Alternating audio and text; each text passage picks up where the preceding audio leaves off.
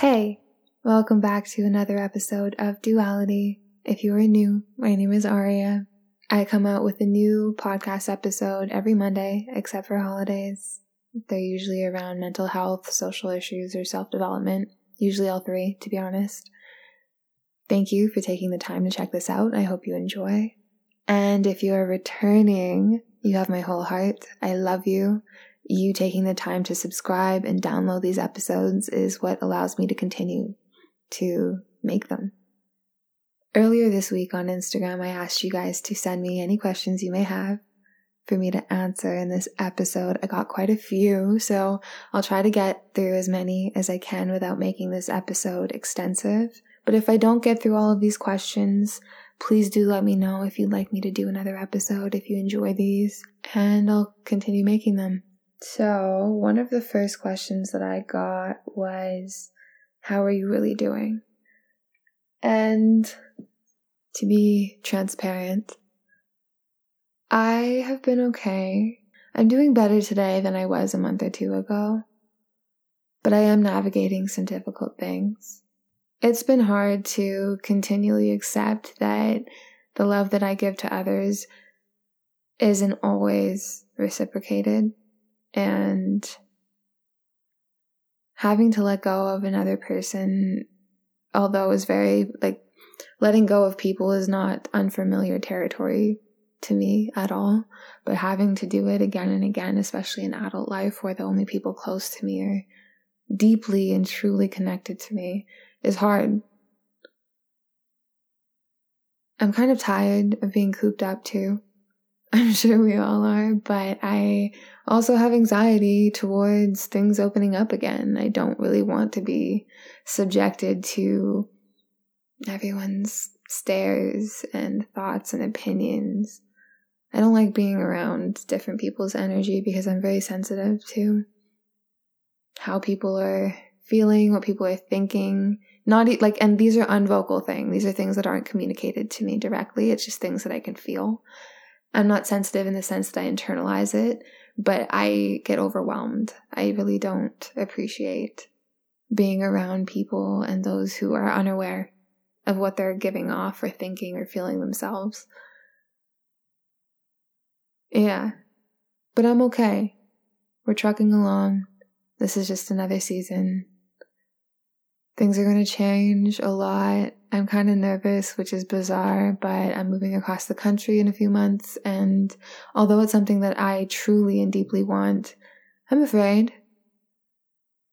Yeah, I am quite afraid. But we'll see. Overall, I'm okay. And thank you for checking in on me. Another question that I got was how to forgive yourself. And let me tell you, that is not something that I'm very good at, but forgiving yourself means accepting that you make mistakes. The same way we accept our friends and our family when they hurt us or they do something wrong or they fail, we still continue to love and forgive them. You're worthy of the same treatment and perspective and understanding from yourself. Forgiving yourself can be hard when you have chosen something that has deeply hurt you or costed you a lot. And if you repeatedly choose these things, it can be even harder to accept your choices and let them go. But holding on to remorse or guilt or punishing yourself for literally being human is too painful for any of us to continue to go through. You would only surround yourself with people who are understanding and forgiving of you, who accept you. Similarly, you have to be that for yourself. You have to know who you are, you have to trust yourself, and you have to believe in yourself. A huge part of forgiving yourself is trusting that you won't repeat the same things again, trusting and processing what you did, what went wrong, why it was wrong, what you could have done better, and then just doing better going forward. It's very easy to punish ourselves. but it costs you a lot in the long run. It causes you a lot of grief. It holds you back in a lot of ways. And it gets in the way of doing your best in loving, supporting, and forgiving other people. Another question, let's see here. What's the hardest part in letting go of the person you thought someone was? You have to accept that you were wrong. I am very guilty of this. I tend to be hopeful or tend to identify someone's potential and qualify them based off of that instead of what they're actually showing up as. I think that sometimes we get too excited, or we really want to just love somebody. We really want to have this person in our life. We really want things to be a specific way. And that we get lost and our judgment gets clouded. I guess the hardest part of letting go of that idea is that it wasn't real. Accepting that it wasn't real, accepting that I think it's hard to accept that someone isn't who you thought they were. Letting go overall is very difficult, especially like if you have a deep bond with somebody. And like I mentioned, I'm going through this right now. And all I can say is that you have to let go in order to make room for someone who can be all of those things. I feel like letting go is hard because we have this ideal of people being in our lives for a very long time. And sometimes it's like really painful to unlearn that ideal and accept that most things are temporary, including this life that you're given. I got caught up in wanting people to be permanent as well. But yeah, it's really hard to let go of like any plans that you might have made with this person, or accepting the emptiness or the void that they've left behind when you lose them. I got quite a few questions among the topic of what motivates me every day, what drives me, what is the fuel behind my fire. And I have done a whole episode on this. I'll have it linked in the description if you'd like to listen. But in short, I didn't have a lot of the things that I wanted or needed when I grew up. And now that I'm an adult, it's up to me to provide myself with those things. It's up to me to make sure that my needs are met. It's up to me to surround myself with people who love me for who I actually am. And having these things takes work. And having a life or a safe home or affording the things that I want to do in my life, it takes work, it takes discipline. And the biggest part behind my motivation and me being determined and tenacious in everything that I want is that I have to do it for me. I have to do it because no one else did. And I deserve to have a good life just like you do. I deserve to be happy. I deserve to be loved. I deserve to be safe. I deserve to be healthy. But yeah, I'll link the whole episode for you in the description if you'd like to know in detail the things that motivate me, how I stay motivated, etc. Someone else asked me, who are your inspirations?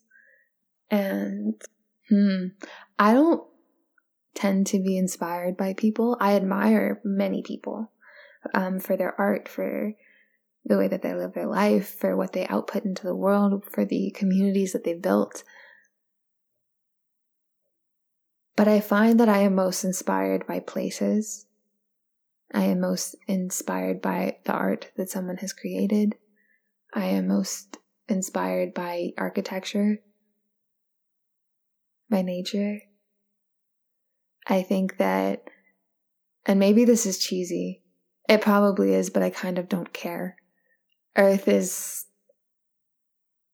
divine. I think that our planet is something that doesn't make sense, but is still there. I think that there are so many things that we still don't understand about our planet, but it's also so beautiful, no matter what we do to it. I'm quite inspired by any woman who defies gender roles, who shuts down misogyny, who stands up for herself, who embodies her wild nature and doesn't apologize. The same way I am inspired by any man out there who doesn't play into misogyny even though he would benefit from it. I don't tend to be inspired by famous people or celebrities. I don't know them. And I think that a lot of it is smoke and mirrors. But yeah, the women around me inspire me. Mothers inspire me. They have so much grace and girth. It's ridiculous. And it's something that I could never do. Yeah. I like that question. It's a good one. So thank you for asking it. Another question was favorite books and authors. When it comes to fiction, I love Chuck Palahniuk, and he wrote Fight Club, for example. One of my favorites by him is Invisible Monsters. You should check it out. It's very dark. It's very honest. I like that. I don't like euphemisms. I don't like pretty pictures. I like things to be as real as possible, and the way that he writes is just that. Another writer that I love is Haruki Murakami. I love Norwegian Wood. Kafka on the Shore is great as well. His writing style is very sincere. And sometimes the topics are quite mundane, but the way that he writes about them hits home. Honestly, it's like he's filling this emptiness or something when you read his stories. It makes you feel full again. As for nonfiction, I am a huge psychology nerd. I love reading anything about ego, about anger, about our personalities, about human behavior. And it's hard for me to pick a favorite, but some honorable mentions would be Harriet Lerner.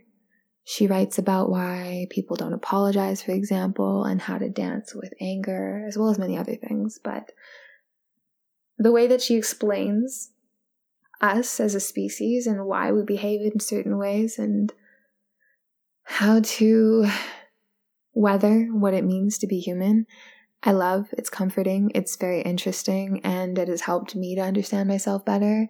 Another would be Glennon Doyle. I think that her stories are amazing in describing our fear and how to overcome them, what risks are worth it, what it means to be a woman, all that jazz. Yeah, I love that. Another interesting question that I got was reform or revolution. And in my opinion, I think if you asked me 10 years ago, I would have definitely just said revolution, but I think both. Both because revolution is so necessary when reform doesn't work. I think that we can calmly and patiently try to reform practices or laws or the way things have been done for so long, but with things like the inequalities between different races, genders, religions, you name it, sometimes reform doesn't work. Revolution is so necessary. It needs to be completely shut down the way things have been done for so long. They're outdated. We need to move forward. So both. I'm not really afraid of the quote-unquote aggression that is typically associated with revolution, although I know many are. I think that there's a reason that we have that within us. I think there's a reason why we have something like anger as one of our sentiments. It's to be utilized. I think the best way to utilize anger is to push us forward, and to better the way that we exist with one another. What's advice that you would give to your younger self? I love this question, and I think about this all the time. Advice that I would give to my younger self would be to just do what you want to do. Pay attention to the things that make you feel alive. Pay attention to the things that just call to you. Pay attention to the things that you daydream about. When I was younger, I daydreamed a ton. Chase those things. You deserve to have a life that feels like a dream. Don't listen to what people tell you. Don't doubt yourself. I know that that's easier said than done, but believe in what you want. Believe in what you're capable of. Believe in you first.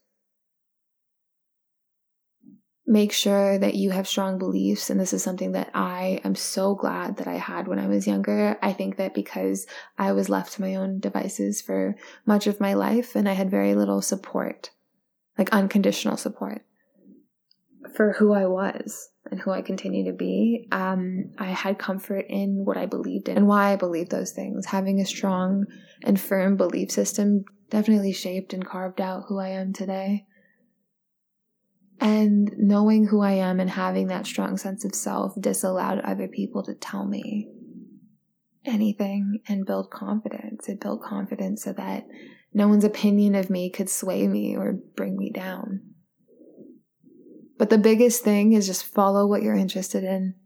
Don't do what everyone else is doing because they tell you that that's how it should be done. Don't believe everything you hear. If you don't want to go to university, don't. The ROI on post-secondary education is not the same as it was 30 to 40 years ago, so don't do it unless you have to in order to be a lawyer and doctor, and only be a lawyer and doctor if you're passionate about it. I've said this in probably every episode, but I will say it again. Whatever career path you choose, you end up spending the vast majority of your time pursuing that, working on that, developing that. Make sure it's something that you love. Make sure it's something that you enjoy, or you will literally be miserable more often than not. Another question I got was how to stop overthinking. I don't know. This isn't something that I've naturally struggled with, but I've grown up around people who do. And one thing that I can say for sure is that you might not be able to stop overthinking. I kind of don't agree with overthinking being a bad thing. I think that it's important to thoroughly think about the things that you're experiencing, the choices that you are making, the interactions that you have. But if you are dwelling, if you're stuck, and if it's getting in the way from you making decisions or moving forward with your life, I would say that thinking about it isn't going to help. The same way stressing about it isn't going to help. It's not going to change anything. You have to pair thinking with action. And if you're overthinking something because you're afraid of failing or you're afraid of losing someone, I hate to break it to you, but you're going to fail and you're always going to lose people. Failure is inevitable. It's a part of our experience, and it's something that I hope you can start seeing as an opportunity to learn. It's not easy. I'm guilty of this as well. But I also hope that you get comfortable failing, get comfortable making mistakes, get comfortable moving on from friendships and relationships or careers. And I guess the last question, I got a lot of questions about this as well. How would you describe your style? And what's your fashion inspiration? I would say that my style can be described as a cross between like soft grunge and edgy high fashion. I like to pair really tailored, classic, high-end pieces with things that are provocative and speak to my sensuality, speak to anger, speak to passion, speak to aggression. I like to take claim over how I project myself. I don't agree with how a lady should quote-unquote look. It's very much about expressing my sensuality and like the rougher parts of it. I think that my heart speaks for itself, And the people who are close to me and the people that I love know how soft and sweet I am. But I love having that harder aspect to me. And that's where duality comes from. It's about being soft and hard at the same time. As far as fashion inspirations, I would say Gothic architecture.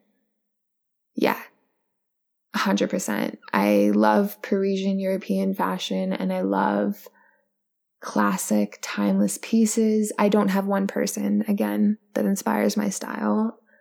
I'm really a fan of pieces that say a lot without doing a lot.